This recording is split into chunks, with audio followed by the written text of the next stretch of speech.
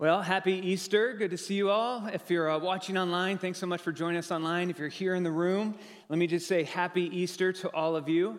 My name is Nate. I'm one of the pastors here as well on staff. And I just have to be honest with you. You know, if I wasn't on staff here, if I wasn't paid to be here, I'd still come to church here. We've been here, my wife and I and family have been here about 10 months and have loved to get to know this church, to get to know this community, to get to know Kansas City. And it is just great to be together, to be excited about what God is doing here at Hillcrest and how he's using us to make a difference in this neighborhood and around the world. I love being part of this church. There's a couple things I'm excited about. Before we pray together, I just want to share a couple updates here at Hillcrest that we're excited about. One, many of you know we've been looking for a new youth pastor for a few months now. And we found a candidate, a person that can come and lead our 6th to 12th grade students. And I have to say thanks to Nate Severson and Mindy Vaughn and the whole team that was working on finding this next candidate. And I'm excited. He is an amazing leader. He's been working with students for over a decade and is excited to rebuild what God has been doing here at Hillcrest. And so in May 15th, that Sunday, we're going to introduce you to him and let you meet him. And then as a congregation, we're going to just affirm that call that God has on his life to bring him here to serve here. And so we're excited about that. Another thing I'm excited about, in May and in June, we're going to get together in smaller groups all around Johnson County and talk about the vision that God is planting here at Hillcrest, the new things that he's doing here among us.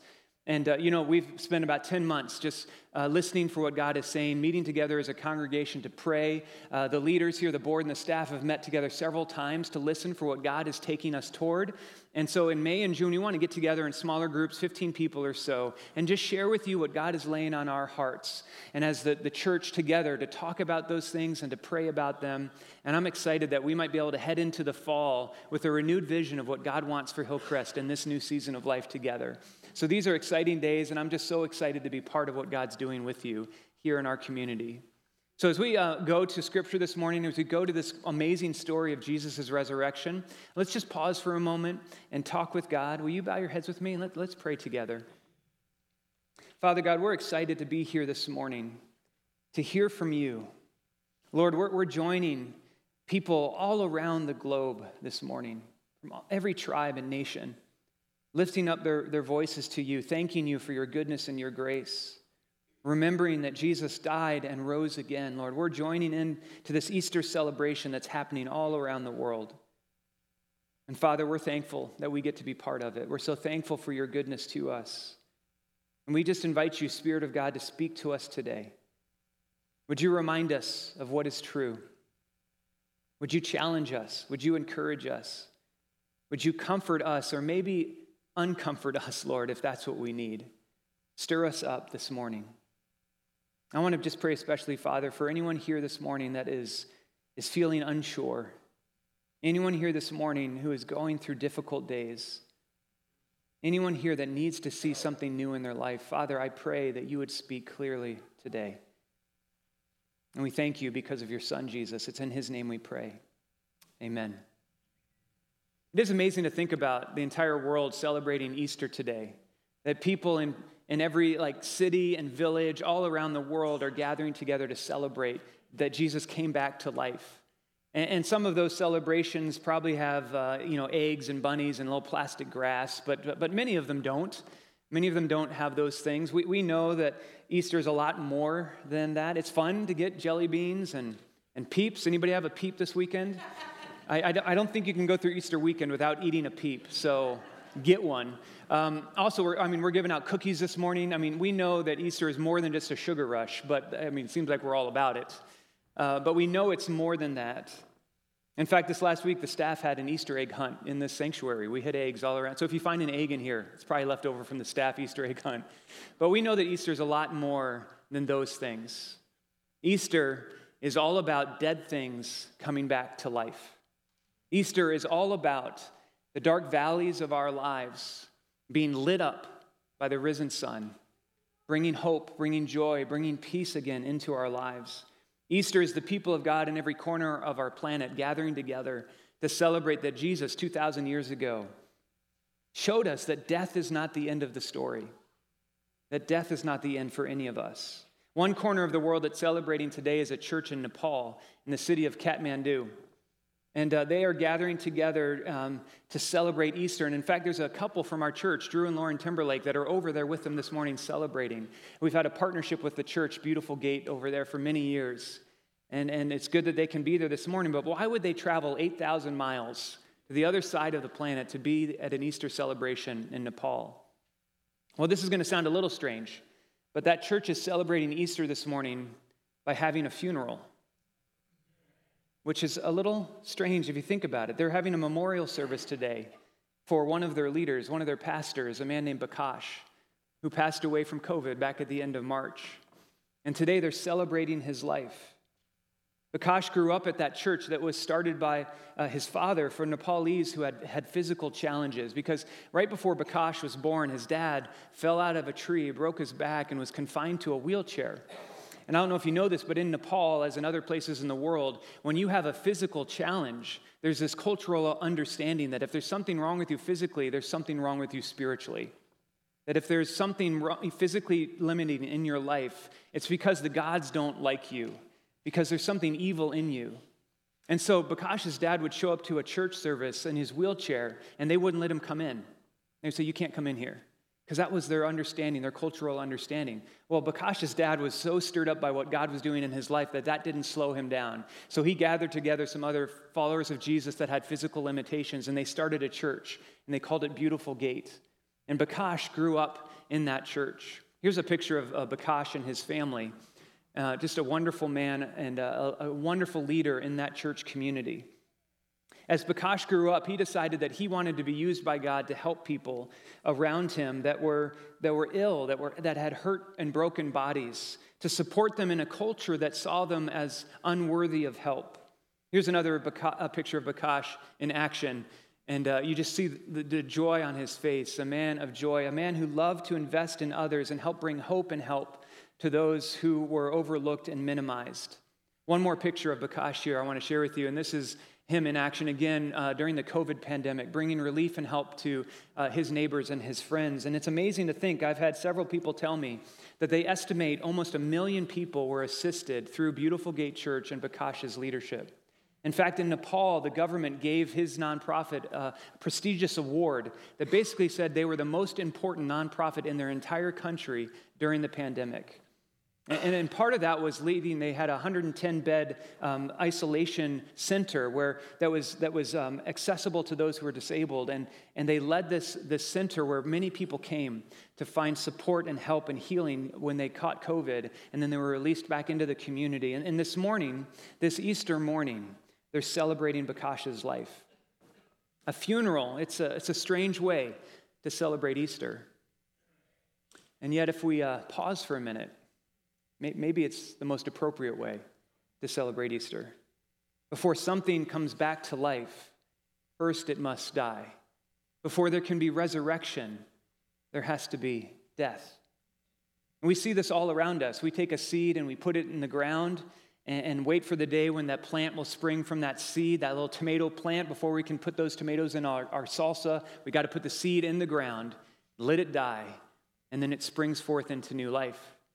Spring is springing all around us. Again, this is my first spring in Kansas City. So a couple weeks ago, I pulled out of my driveway, and there's these 2 trees that have been barren all winter, and they were popping these little white buds out the end of the branches. I had no idea that I had these 2 trees in my front yard that were going to have white flowers all over them.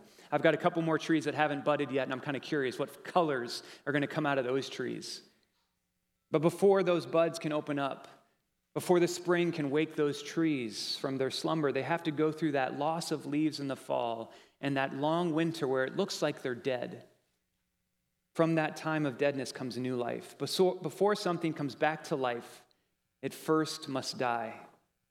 Trees, seeds, and Jesus. Without death, there can be no resurrection. Without the ending of one thing, there can't be the beginning of something new. And I don't know if you know this, but God is in the resurrection business. He's in the business of bringing new life to people, new hope, new joy, new grace, new freedom. God created us to live, not to die. In fact, the original plan, death wasn't even part of it. But because of our rebellion, because of the things we think and say and do that offend God and that hurt other people, because of the ways we push away from Him, The Bible calls it sin. When sin entered the world, death came also. And God is so focused on life that he's made a way through death. He's made a way for resurrection to be part of all of our stories. It started with Jesus, and for the past 2,000 years, God has been bringing that same resurrection power into people's lives every day. People just like you and me. People who were spiritually dead, and now they're spiritually alive. People who are walking in spiritual darkness, and now because of this resurrection power, they have a new light, a new life, a new grace and truth. If you're feeling frustrated this morning, if there's a reality that you're facing that worries you or freaks you out, if there's a personality trait you would love to see change, or an addiction or a habit in your life that you would love to see turned around, it could be that what you need this morning is to let something die. It could be that you need that death in your life today so that you might receive something new from God. For you to have a new life from God, first something or someone has to die. Lately, God's been helping me kill my desire to control things. I'm not there yet. I got a ways to go. But I like being in control, and he's working on me in that area. You could ask Angela or Haven whenever we're out driving. I'm always the one that wants to be at the steering wheel. I seldom let them drive me around. And if I'm letting them drive me around, I'm in the back seat just chirping, my little helpful hints from the back seat about how they can do better. I don't like being out of control. I don't like knowing what's not coming next. I don't like surprises. I like being in control. Does anybody relate to that? Any of you feel that too? We like being in control, but there's a lot of things we can't control. I can't control those trees in my front yard and make them bloom those awesome flowers. I can't make that happen. I have to wait until God says they're ready. We can't control a lot of things in our lives. We can't control our adult kids. I'm learning that now. I couldn't even control my kids when they were younger, now even more so. And we can't control broken relationships from our past. We can't control our friends or the things that they go through. We can't break free from the shame of past choices on our own. We would love to be free from sickness and pain, but we can't control those things. We want to be in control, but we can't. And I need to let my desire to control die. I need to let that part of my life die so that I can have a different way of life, something new.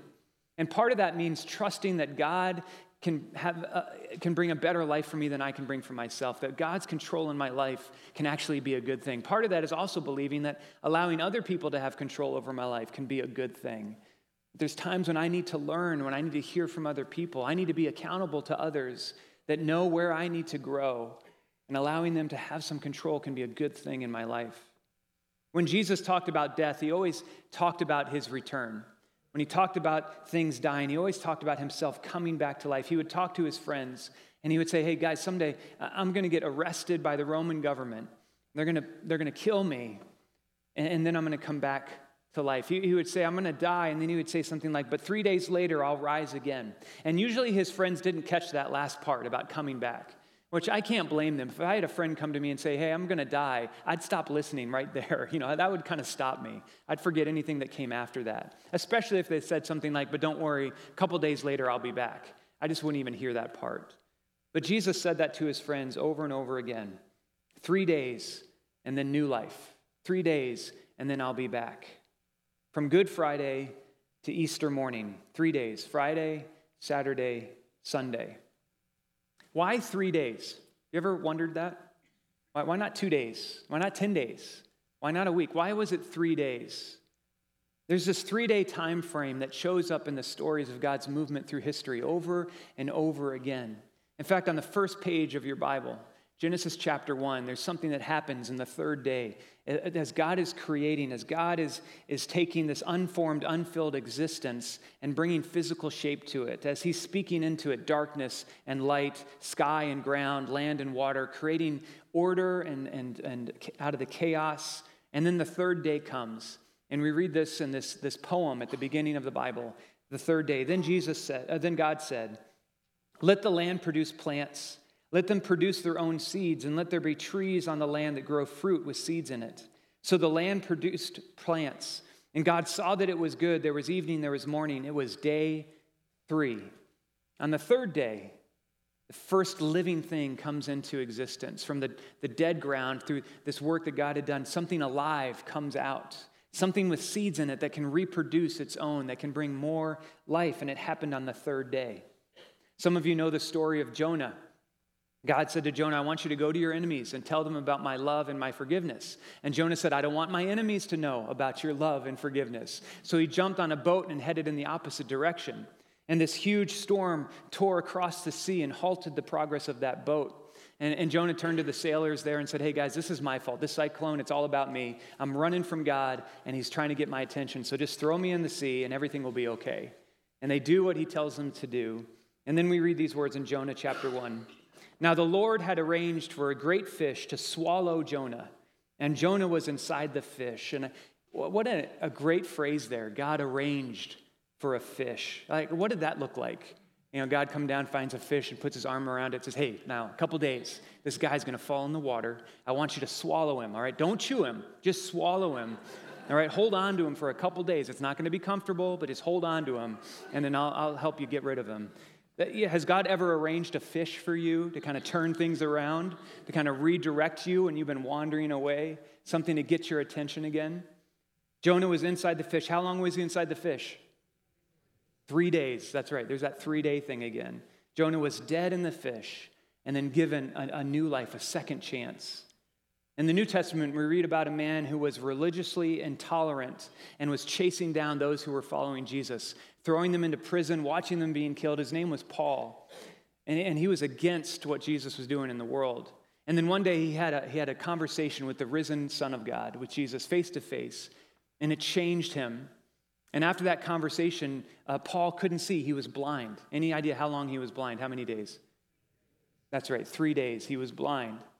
And then he was able to see again. That old way of life was dead, and he lived in an entirely new way. 3 days. It's more than just a coincidence that we see that showing up over and over again.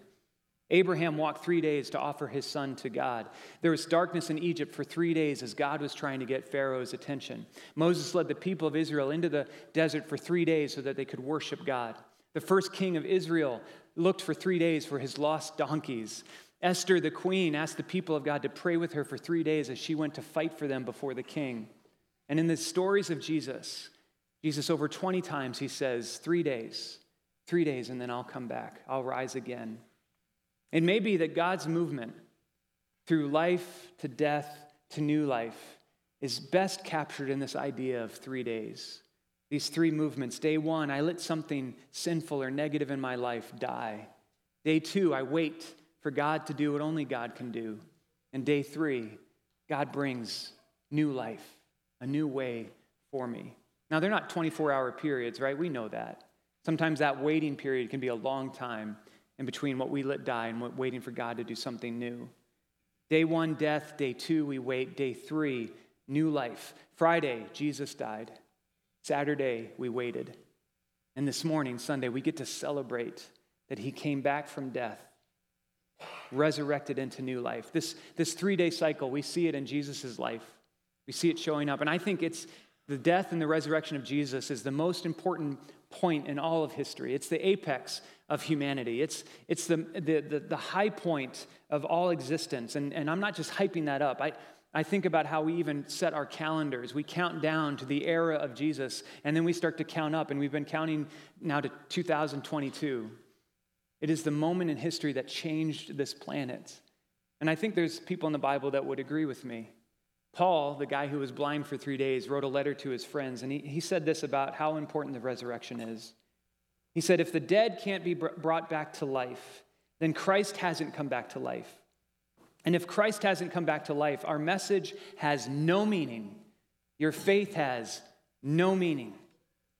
No meaning. I don't know about you, but I want my life to have meaning and purpose. I want what I use my life to be based in reality, to make a difference in this world, to be connected to the one who made me and created me. I want to experience that kind of purpose and focus. What I don't need is more of the appearance of life. I don't need more performance trying to make people believe that I'm living my best life now. I don't need more pretend and pretense. I'm tired of trying to make much of myself. Nobody cares. I want to have real life with God. I've got to let my pride and my position and my power die and wait for God to bring resurrection. And that resurrection, it's going to include a new heart in my soul and a new posture towards God and towards those around me. Maybe that new thing you're wanting to experience in your life is waiting just on the other side of a death in your humanness, a death in what you're clinging to, a burial of your fight for what is yours, a surrender to God, just laying your life down before him and saying, I trust you and I give you all that I am. A surrender that will allow him to plant in you a new spirit and a new heart. Thousands of years ago, God announced over the loudspeaker an amplifier named Ezekiel. He said these words. God said, I will give you a new heart and a new mind. I will take away your stubborn heart of stone and give you an obedient heart. I will put my spirit in you and will see to it that you follow my laws and keep all the commandments I have given you. Then you will live in the land I gave your ancestors. You will be my people, and I will be your God. God said, there's a way of life that I want to call you to live. There's a way that you can walk through this world following what I've laid out that will bring you life abundant. And he says, I want to bring you to that land. And for the ancient people, they would understand when God talked about this land, he was talking about a place they would call home, a place of safety and belonging, a place where they were known by their God and by his people.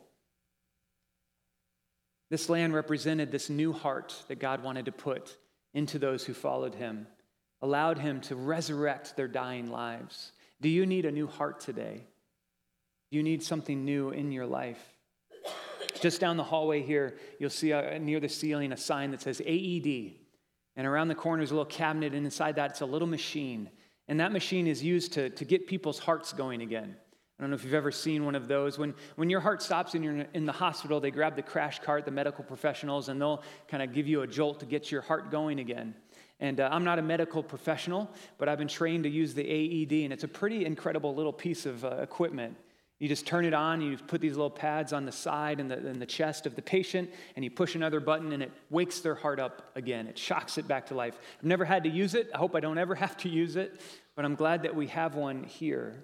What the AED does for us physically, the resurrected Jesus does for us spiritually. He brings new life to us. He brings us back to life. And in a couple minutes, I'm going to invite you to consider asking Jesus to bring you back to life spiritually, to pray and receive a new heart from him, to lay your life down. And I don't know, maybe you've come to church for many years. Maybe you've heard the stories of the Bible. You know, you've heard the name Jesus lots of times, but you've never personally said, you know what, I need to let my life die, that I might receive a new life from Christ, a new way of living.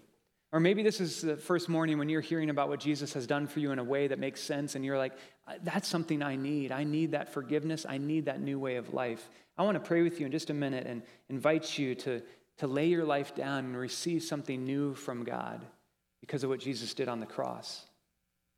Jesus was once at a funeral, and it was a funeral of a good friend of his, a man named Lazarus. And Lazarus had two sisters, and Jesus showed up to the funeral, and it had been going on for 4 days. Lazarus had died 4 days ago, and he'd been buried. And the sisters came to Jesus and said, why weren't you here before he died? If you had come when he was just sick, we know you could have healed him, and he'd be alive today. And Jesus said something maybe a little insensitive to the sisters there. He said, well, your brother's not going to stay dead. He's going to come back to life. And they just didn't catch, what are you trying to say? And so Jesus said to one of the sisters these words in John 11, Jesus said, I am the resurrection and the life. Anyone who believes in me will live, even if he dies. And if those who live and believe in me, they will never die. Do you believe this? Jesus was saying to these sisters, death is not the end of the story. It's not the end of the story for them. It's not the end of the story for us either today. There is an opportunity for us to live into a new life, to be resurrected into a new way of living. I received a postcard this week ago or so from another church, and it was inviting me to join them for Easter. And I was like, I already got plans. Sorry, I can't be there. But there was a phrase on the postcard that just caught my attention. The phrase said, Easter means the worst thing is never the last thing. I thought, man, that's so good for us to hear. Easter means the worst thing is never the last thing. Death is not the end of the story. God loves you so much That in the reality of our world, where death is a very real thing we face, God said, I want to give you a way through that. I want you to know that there's something on the other side, that there is resurrection for every single one of us because of what Jesus did on the cross. Today can be your day of resurrection. And I want to invite you to respond to what God's saying to your heart right now. Let's pray together. Will you bow your heads with me and let's talk to God. While we're praying, I just want to invite the worship team to come back up. They can lead us in a song as we close. And let's just talk to God together. Father, we're so thankful for this life you've given us. We know that our life we have right now is a gift from you. And yet, Lord, when we look at it with truth, when we look at it with eyes that can really see what's going on, we know that we are broken people, that we do things that hurt ourselves and hurt others, that we say things and we think things that don't honor you, who you've called us to be, that don't honor the people around us. Father, we need your forgiveness. We need your mercy and your grace. And this morning, Father, we're thankful that Jesus came back from death, that he walked out of that tomb 2,000 years ago, that little group of maybe 100 people that were following him, they were afraid, they were hiding out, they thought they were going to be killed next. Lord, they weren't ready for what you were going to do. And when they met the risen Jesus, when they saw their friend again and saw that he was no longer dead, it changed them in profound ways. And that small group of huddled, afraid people transformed this planet. And today, because of their testimony, billions of people talk about their connection with you because of Jesus Christ. The historical fact of the resurrection changes our life even today. And so right now, Father, as you are speaking to each one in this room, each one who's watching online, Father, I just invite you to say what needs to be said, to speak to our hearts. And if anyone here right now is sensing that you're calling them to yourself, that you're inviting them to let their lives die and receive a new life from you, Father, might they respond to that right now in this moment. If you sense God saying that to you right now, I just want you to pray and talk to God and lay your life down. If you're not sure how to do that, let me just lead you in a prayer. You can just repeat these words. God, I know that I need a new life. God, I acknowledge that I need your forgiveness. And I lay my life down before you right now. Jesus, because you died on the cross, I am forgiven. Would you resurrect my life spiritually? Would you allow me to live in a new way? I give you my life. Thank you. God, thank you for those that prayed those words right now, that you've drawn to yourself. Thank you for resurrection, for new life. We praise you this morning because of Jesus. It's in his name we pray. Amen.